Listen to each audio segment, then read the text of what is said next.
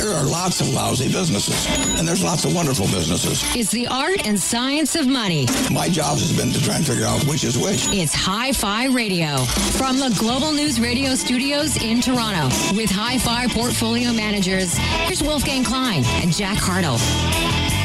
Well, Happy New Year. Hi-Fi Radio, Global News Radio, 640 in Toronto. It is the final one, the final countdown. Jack Hartle's in the studio, producer of the show. And we got ourselves a very, very good lineup for you. Yet again, Kevin Muir, the macro tourist, is going to talk macro, Bitcoin, currency, interest rates. He's going to get sophisticated. I'm going to have to help dumb him down. I'm very good at that. We are then going to talk about mortgage rates. Rates are going to change. The rules are going to change come Jan 1. Drew Donaldson, Managing Partner, Chief Sales Officer with SafeBridge Financial, is going to give us an update on how much you can borrow. And according to Jack, 'tis the season. Well, the new year is the season of divorce, apparently. So we got ourselves a family lawyer, Michael Cochran from BTZ LLP. He's going to talk about the phenomena of divorce in the new year. But anyways, let's get over to Kevin Muir, macro tourist. Kevin, Happy New Year to you, my friend. To you as well. Great to be with you guys. Well, we've had you on the show probably about 5-6 times this year, and it's been an absolute treat for the audience, I think, to have a fresh, unique perspective on multiple markets. You trade futures. You're versed in Bitcoin. I think you're somewhat perplexed and frustrated by the mania that's taking place. Jack and I think are sitting in the same camp with you. But let's just do a quick year-end wrap to begin with. 2017 was a good year for marijuana stocks. It certainly was a good year for cryptocurrencies, yet they don't trade on stock exchange or bond exchanges that Jack and I participate in, nor the exchanges you participate in, up until about a few weeks ago when they became eligible on the futures exchanges. But from your perspective, the year that was, how would you sum it up? Well, it was interesting because volatility was so low. I think that the S&P went 12 months having a rise in each and every month, something that basically has never happened in the history of the stock markets. So it's been astounding. We've gone it's almost turned into a T-bill, and it's been great for people that have been long, but for professional investors have been somewhat frustrated by the lack of volatility. So volatility is what a guy like you're looking for. When you don't get it, you get frustrated. Because it's funny because you're friends with a friend of mine, Jay Mecklinger, and Jay loves vol and he hates low vol environments. Whereas Jack and I, we like this environment. This works for us. Right down the garden path, the flowers are blooming. You're absolutely correct. It's all good.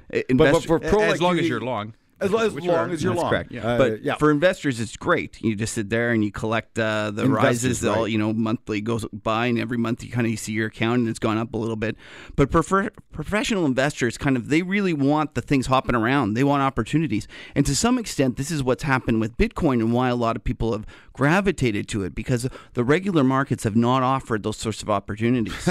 No, the 20% rise in the S&P or the 10% rise in the TSX, not enough, is it? No, we want to make 100 or 200% a day. That's correct in the market, and it truly is a sign of speculation. And the barometer, the meter is going to the extreme right, the speculation meter, shall we say? The question is, how far right is it going to go? And Jack, each and every year, asks for a pendulum to put in our office. Unfortunately, we can't seem to find a pendulum that seems to fit our small little work environment. But truly, a pendulum as a prop, just to remind ourselves that things go to both extreme cheap and extreme expensive, and to the point of absurd. Well, I think crypto's gone to the point of absurd. Crypto and weed too, but they can go a lot further than you could ever imagine at the same time. You think weed as well, Jack? Well, there's a lot of I don't know, pent up demand or a lot of hot money in it. Yeah, I don't know hot money. It's retail with a lot of high expectations. See, but here's the thing about the cannabis sector. It's now the cannabis sector, Jack, not the weed sector. Good golly, you're a boy.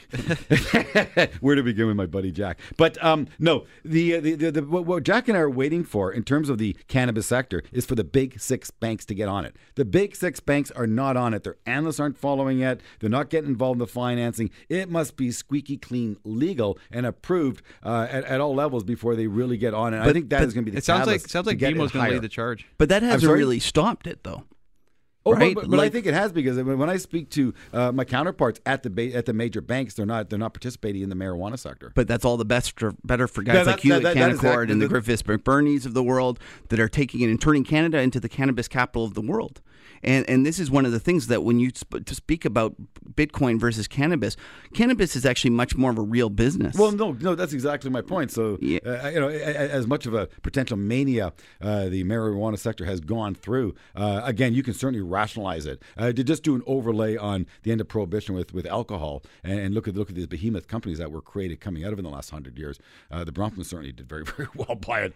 And it looks like we're going to make Constellation Brands taking a big stake in Canopy. Again, a huge vote of confidence for the sector. For sure, and I think we're going to look back, and we'll find some new Bromptons that have come out of this whole sector. Well, and again, I think he's been on our show, Jack? He has, yeah. Oh, yeah, Bruce Linton's been huge, and actually, I think he mentioned that BMO's starting to lead the charge with the big six banks. So, finally, Canaccord's very entrepreneurial. We were there first with some of the other independents, and it sounds like the banks are going to wake up to the fact that there is opportunity there, but there's a lot priced into these stocks at the moment, I think. Indeed. Well, we got to pay some bills around here, folks. Get your coffees charged up. Hi-Fi Radio, Global News Radio, 640 in Toronto, coming right back at you. Just in a few minutes. Stay tuned. Don't go anywhere. There's more great show after this. You're listening to Hi-Fi Radio from Global News Radio 640 Toronto.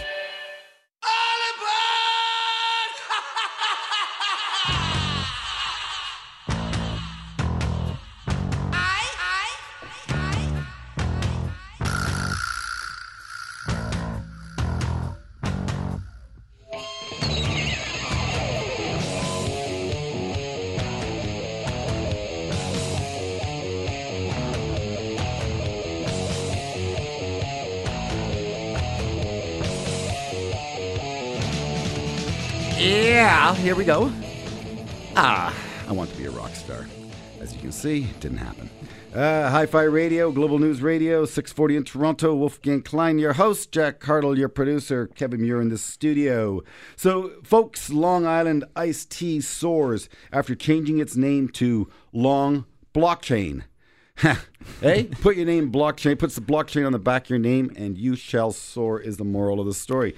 So, manias, Kevin, you're a student of the markets. Jack's a student of the market. I'm a student of the market. And, we've done our homework. We read the history books. And all I think about is fields of tulips, growing to the sky with their prices. Yeah, you're absolutely correct. Tulips going to make, Bitcoin's going to make tulips seem rational when we look back. Well, I'd say at least you get a tulip in Tulip Mania. That's right. I think tulips are very nice, actually. Yeah, exactly. They're better than carnations. Mm-hmm. Yeah. Carnations are so passé, but tulips are okay. Otherwise, you're just getting code. Yeah. This has a lot of the same feel that 1999 did. I remember distinctly during 99 when the Linux craze hit. And you had companies that would add Linux to their name, and all of a sudden the stock would triple or quadruple overnight. I remember Corel turned themselves from a paint company to Corel Draw to a Linux company, and all of a sudden they added a whole bunch of market cap. So now we call that taking your name to cloud. Yeah, put the word cloud in your business, and all of a sudden you will have an exponential. Obviously, with the challenges that go along with transforming your business. But this blockchain is absolutely insane. In terms, you mentioned Long Island Iced Tea. There was another one, Longfin Financial. It was a company that came public at $5. They floated it the first day. Over the weekend, on the second day, they announced that they had bought some blockchain company. The stock went from 5 to 140.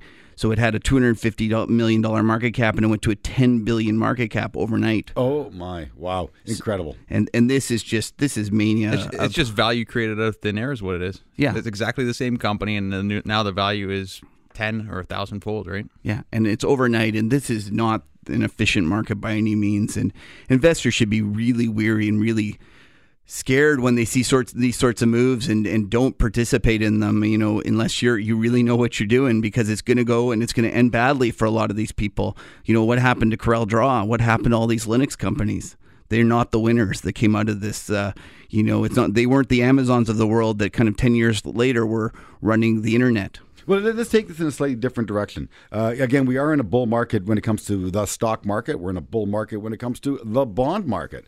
And at some point, bull markets do end. So this bull market, some say, began in 2009. I believe it began in 2011. As you had a bear market in 2011, I believe the market was down 20%. Regardless, market's up over 100% from its lows.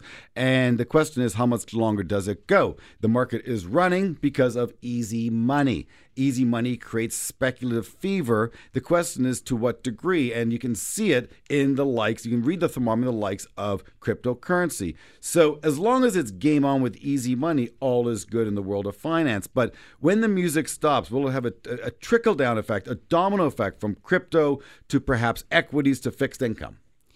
Well, it very well might.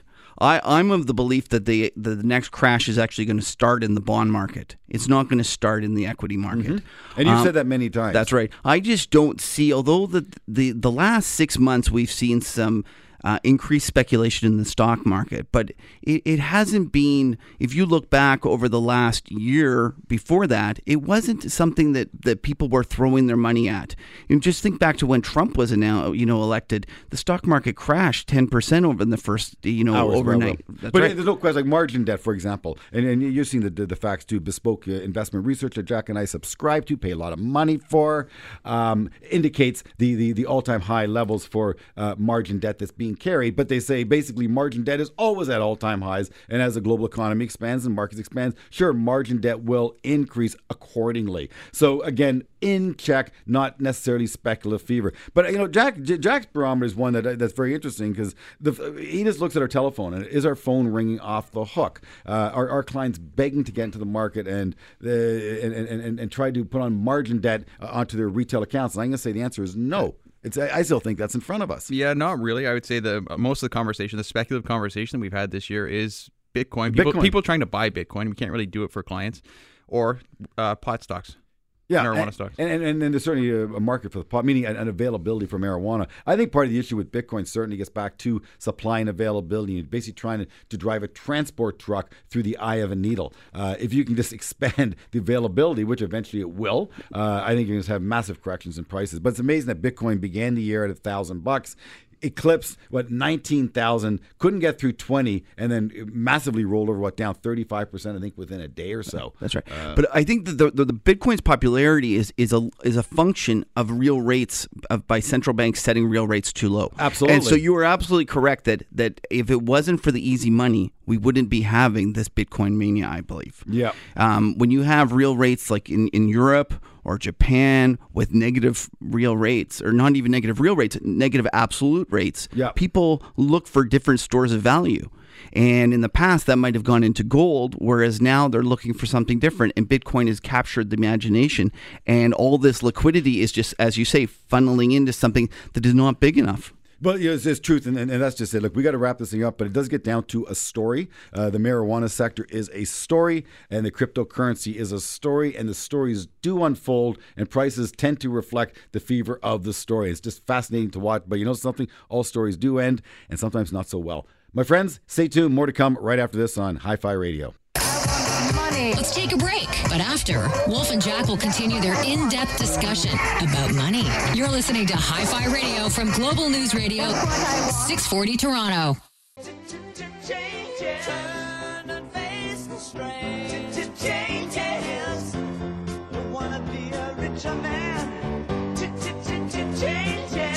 Wouldn't that be nice, eh? Hi-Fi Radio, Global News Radio, 640 in Toronto.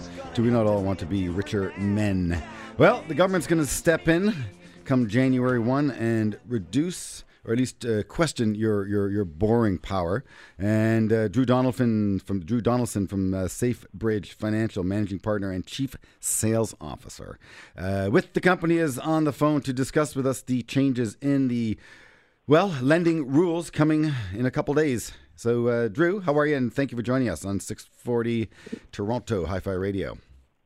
Yeah, thanks for having me, Wolf. These changes are big, and they're coming January 1st. So we expect a lot of movement in the market, and I've seen a rush in the last 60 days. So let's go through the specifics of it. What exactly is going to change when it comes to applying for a new mortgage as well as existing mortgagors? Yeah, so currently borrowers can qualify on whatever rate they're going to get. So say they're getting a 2.99 5-year fixed. We can use the ratios based on that number. Going forward, as of January 1st, we're going to have to add 2% to that number and qualify based on that. So this is for both the uninsured and insured mortgages, Drew? Yeah, unfortunately, it's going to be for the uninsured mortgages as well. So even some of we used to be able to do through trust companies bundled mortgages.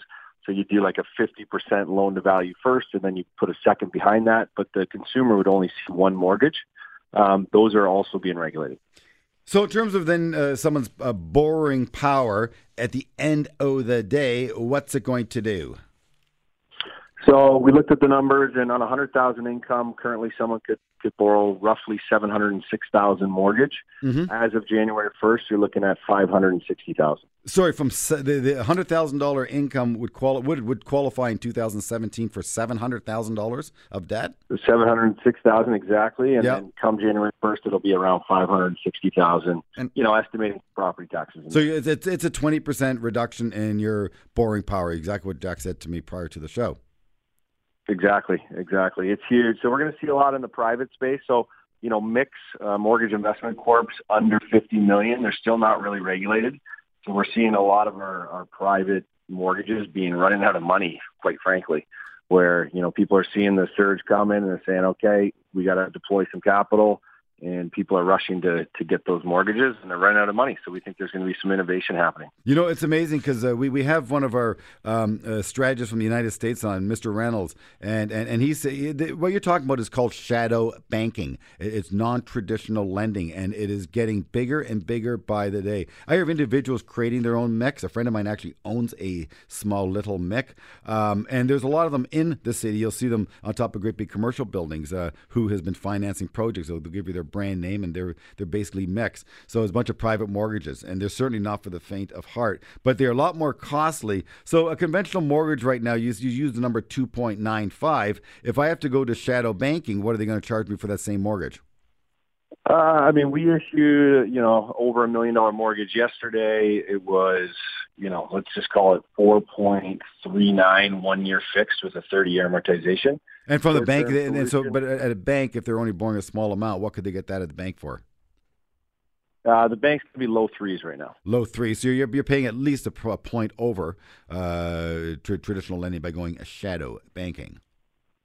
Exactly. But the problem is with the new rules is somebody puts 80% down payment, they still have to income qualify for the mortgage. So, you get a pensioner who's got tons of equity in the property. If they don't have the income to qualify, they've been pushed into the non-prime market. To qualify for the 20% they would have to borrow, and that 20% they would have to stress test with an extra 2 points on it, correct?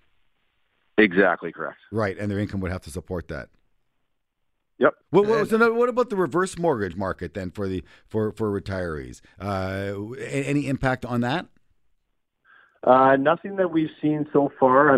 CHIP's the leader in that space, so we haven't heard an announcement from them yet, but we'll be keeping an eye on it come the new year. Have you heard anything about the chip business? I haven't heard much about it. And are people continuing to use that? Is that a growth industry? Is it decline?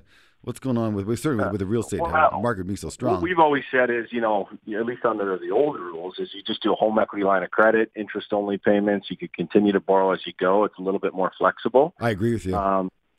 You know what I mean? But, yeah. Going forward, that chip might come in handy. If they don't have to abide by the new rules, there could be some strategies there. Oh, that's very, very interesting.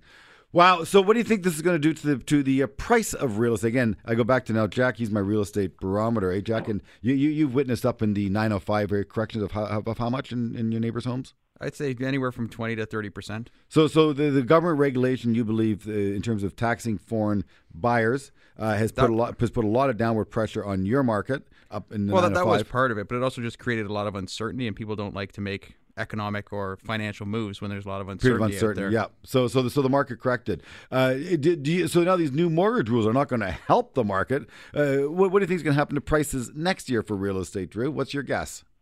Yeah, I think the demand long term is going to be there, but in the short term, I don't know if I'd be a buyer, at least if I was an investor.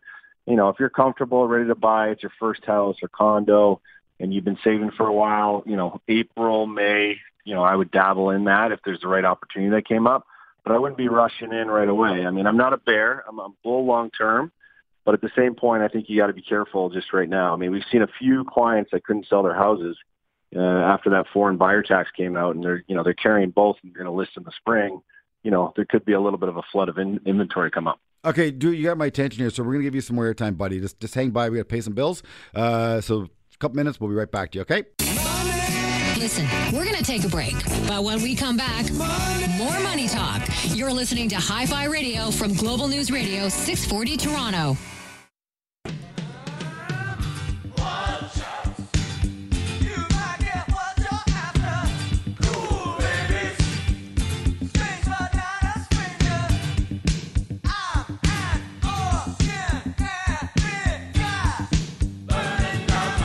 Well, we don't want your house to burn down, but prices certainly are under a little bit of pressure. And with the new mortgage rules kicking into effect, I guess, January 1, it is going to make your borrowing power more challenging and perhaps put some further downward pressure on the price of real estate. Drew Donaldson from SafeBridge Financial is here to discuss with us the changing mortgage rules. Jack, what was your question you want me to throw over to Drew in terms of the carryover here? Oh, just looking at the income qualification, how it's going to affect refinancing mortgages. Obviously, that's a big part of the mortgage market. Right. Yeah. So are these people going to be able to qualify with their existing banks? Yeah, exactly. So if you have a mortgage and it's up for refinancing, what's going to happen if you don't meet the stress tests?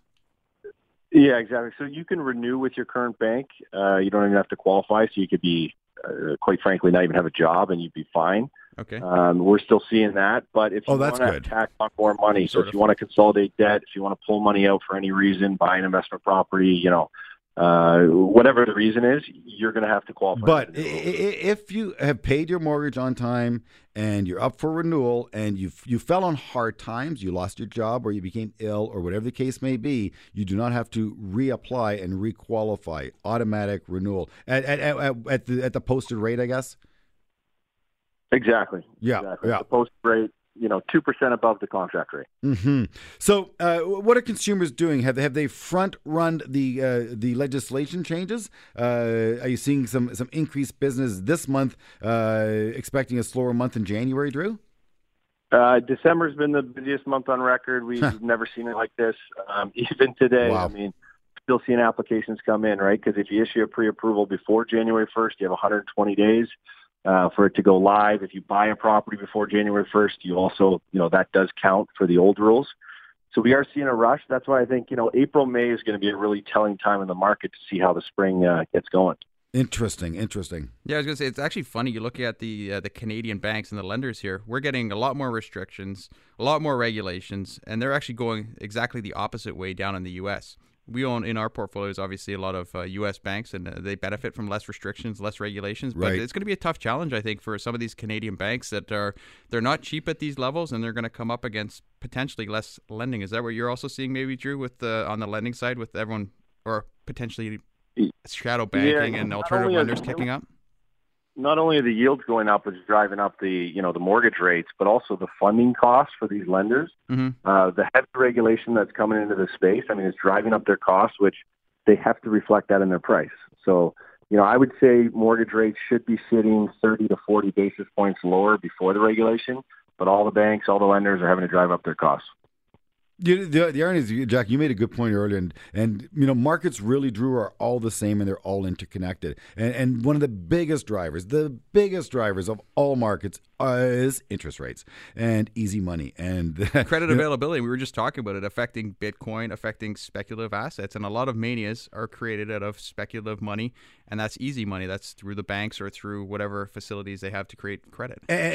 So now this demand for this easy money is coming from pension funds, and this is where the story really gets interesting because, again, Mr. Reynolds, our strategist from the States, who we've had up a number of times, keeps saying that these pension funds, these insurance companies have such demand to create yield that they're basically using debt and then leveraging it up even further. So the appetite for it remains, which is actually a very, very good thing if you're along any type of asset, because when they turn the tap off and that demand runs away, that's when the music begins to slow down and or stop. Yeah, and it's the most expensive assets that get hit the hardest because they were juiced up the most with that easy money. Yeah. But just getting back to the more regulations on these Canadian banks, Drew, are you going to see, or do you expect less origination coming from the banks in the new year? From the big five, yes, we do. But as far as, mortgage brokers and even credit unions that aren't affected by the new rules, we think the demand's going to go heavily upward because people are still going to have, they're going to want to buy properties, they want to refinance. And, if they have to pay an extra point or point and a half to do so, I mean, they're still going to make it happen. So the credit unions, they're not affected because they're under provincial legislation, whereas the banks are under OFSI. Is that correct? Exactly correct. Yeah. So they're still going to be able to. Now, some of them they're at least coming out and saying we're going to use the new rules to start, but they'll be able to make exceptions based on the contract rate. So there's a little bit of more flexibility in there. But I can certainly see in this type of environment, Drew, that an individual. I'm going to give you a plug here, but you're deserving of the plug. In that individuals working with someone like you can hopefully feel safe that you're truly shopping the market as opposed to going to one vendor and being subjected to that one vendor's terms and offer. Correct? Exactly correct. We just have choice, right? Client comes to us, they tell us their situation, and we can play. Some of our best partners are big banks, and we place a ton of business with them. But at the end of the day, if they don't qualify there's a better program, better option somewhere else. We're going to do what's right for the client. Yeah, well, my money goes where it's welcome at the end of the day. Look, Drew, I want to wish you a happy New Year and a successful 2018. Please continue to finance the homes of Canada because, hey, the mortgage has got to get paid, right? Stay tuned, folks. We're going to talk now about the wonderful topic of divorce right after this. Making money is the best. So how do you make more money? Come on back after this. You're listening to Hi-Fi Radio from Global News Radio 640 Toronto.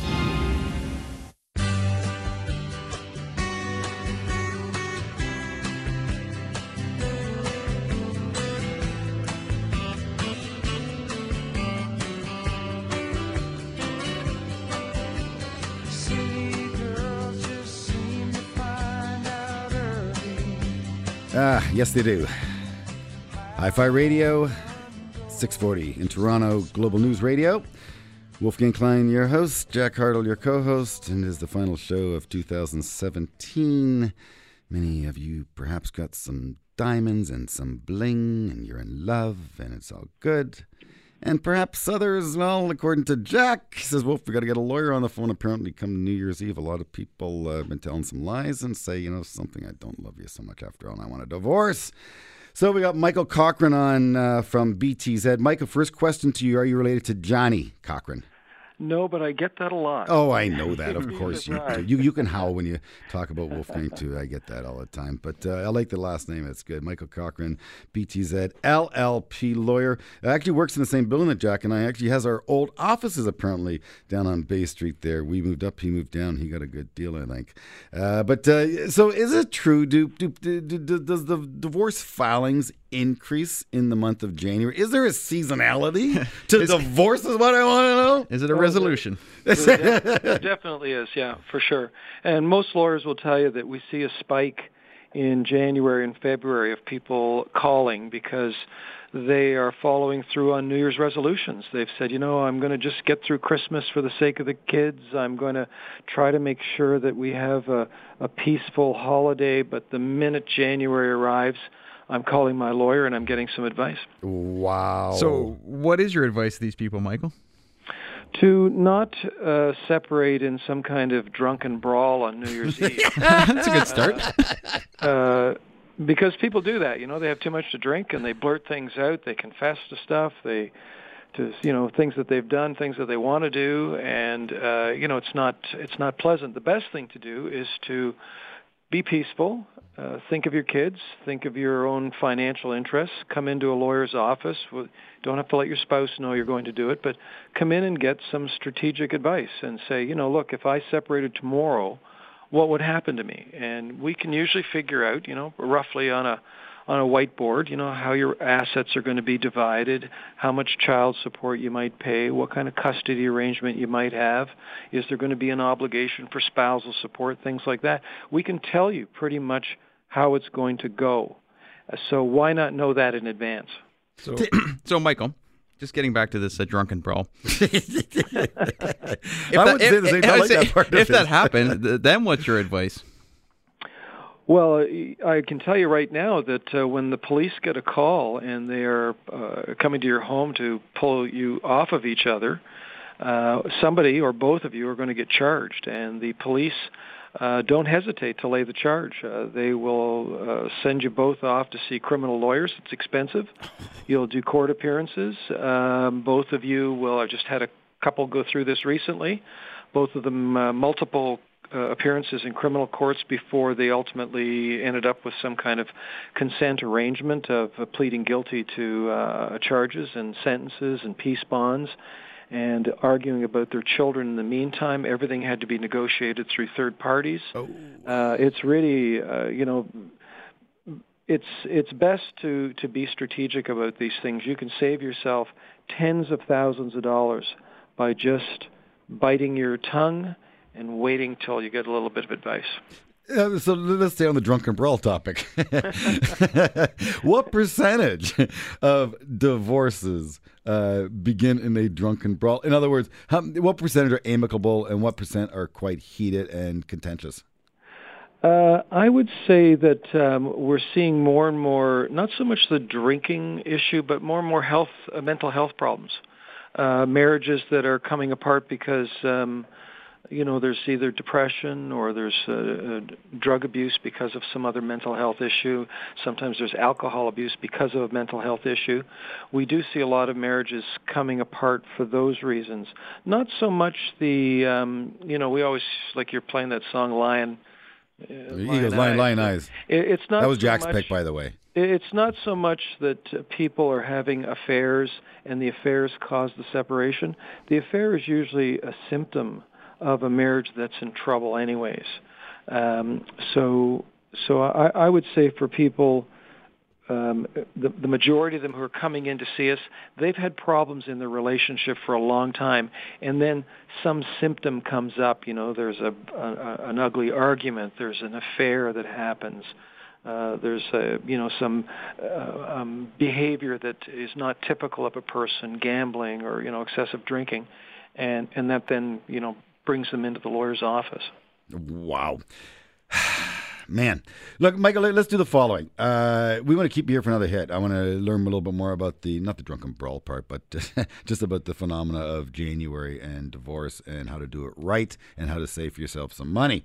But we got to pay some bills, so stay tuned. And in a few minutes, we're going to be right back with Michael Cochran, BTZ family lawyer. If you're thinking about divorce, stay tuned right after this. Stay with us. There's more shows still to come. You're listening to Hi-Fi Radio from Global News Radio 640 Toronto.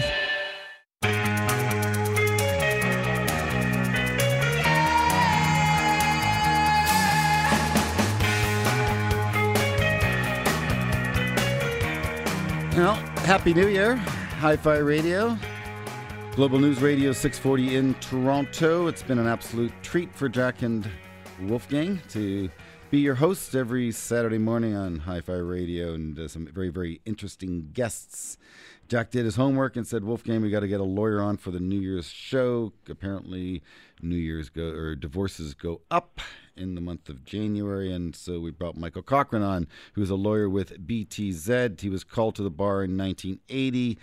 New Year's Day by U2 came out in 1983. Close enough, same generation. That's what I like about you, Michael. You're the same generation as Bono. Has Bono ever been divorced? I don't know, but I know he's had a struggle in his relationship. There was one song that I think he wrote to try and put things back together. And which song was that, Elevation, maybe? I'm sure he's had a couple. He's had a few. A couple of them, yeah. So let's talk a little bit more about the notion of getting divorced and doing your homework in the month of January to make it a little bit more amicable. So tell us how to do it correctly. In other words, do you work with your spouse? Do you work independent of your spouse? When does a lawyer get involved? When do the parties meet? Like, what's the right way to do this to save yourself some money and headaches? I would say the right way to do it is to sit down and treat it like you're making a business decision. Most people would be surprised, I think, to find out that things like child support is pretty mathematical. We have a thing in Canada called the Child Support Guidelines. You can do it online yourself. You go to the Department of Justice website. It'll tell you how long have you been married, how many kids do you have, how old are those kids, how much do you earn, and you punch those numbers in. It tells you what your child support is. Hey, I got a question for you about earnings, if I may. I'm sorry to interject there. But what if you're, getting older, a guy like me, in his mid-50s, let's say, and I plan on working for another 5 years. or 3 years. And this is all based on your last couple of years of income, but you're about to no longer work in a couple of years. So how do you get the adjustment downwards, or are you stuck to that high level as you head into retirement? No, and let's look, for example, just at child support. So each year, after a couple have sort of come to terms, either with a court order or a separation agreement, and let's say dad is paying a certain amount of child support based on last year's income, line 150 from his income tax return. Mm-hmm. Then next year they exchange their notices of assessment, their income tax returns again, and they say, oh, your income's gone up or your income's gone down. They adjust. So your child support payment goes up or down accordingly. So you do that every year for child support. It can be a little different for spousal support because we do have a similar set of guidelines for calculating spousal support. We put in your ages, the length of time that you've been married, are there any special issues like is somebody sick, and you put in how much you earned last year, and this computer program tells you pretty much what you're going to pay in terms of spousal support. Now, for spousal support in the agreements, we try to lock that number in. We might say to somebody, let's say have you pay $5,000 a month, $10,000 a month for spousal support for 3 or 4 year period, and then we'll do a review. We'll see how everybody's doing. But most of the time when we do those agreements, we're putting in a provision that says if somebody's getting ready to retire or their income goes down, there's some material change in circumstance, maybe there's been a catastrophe, they lost their job through downsizing, those kinds of events trigger a review of the amount of support that you're paying. Yeah, so just hypothetically, what about the notion of, hey, something, I had enough, I quit. Would that work? I quit. Yeah, you'd be surprised the number of times we hear people say, well, if I have to pay spousal support, I'm just going to quit my job. That's exactly my point.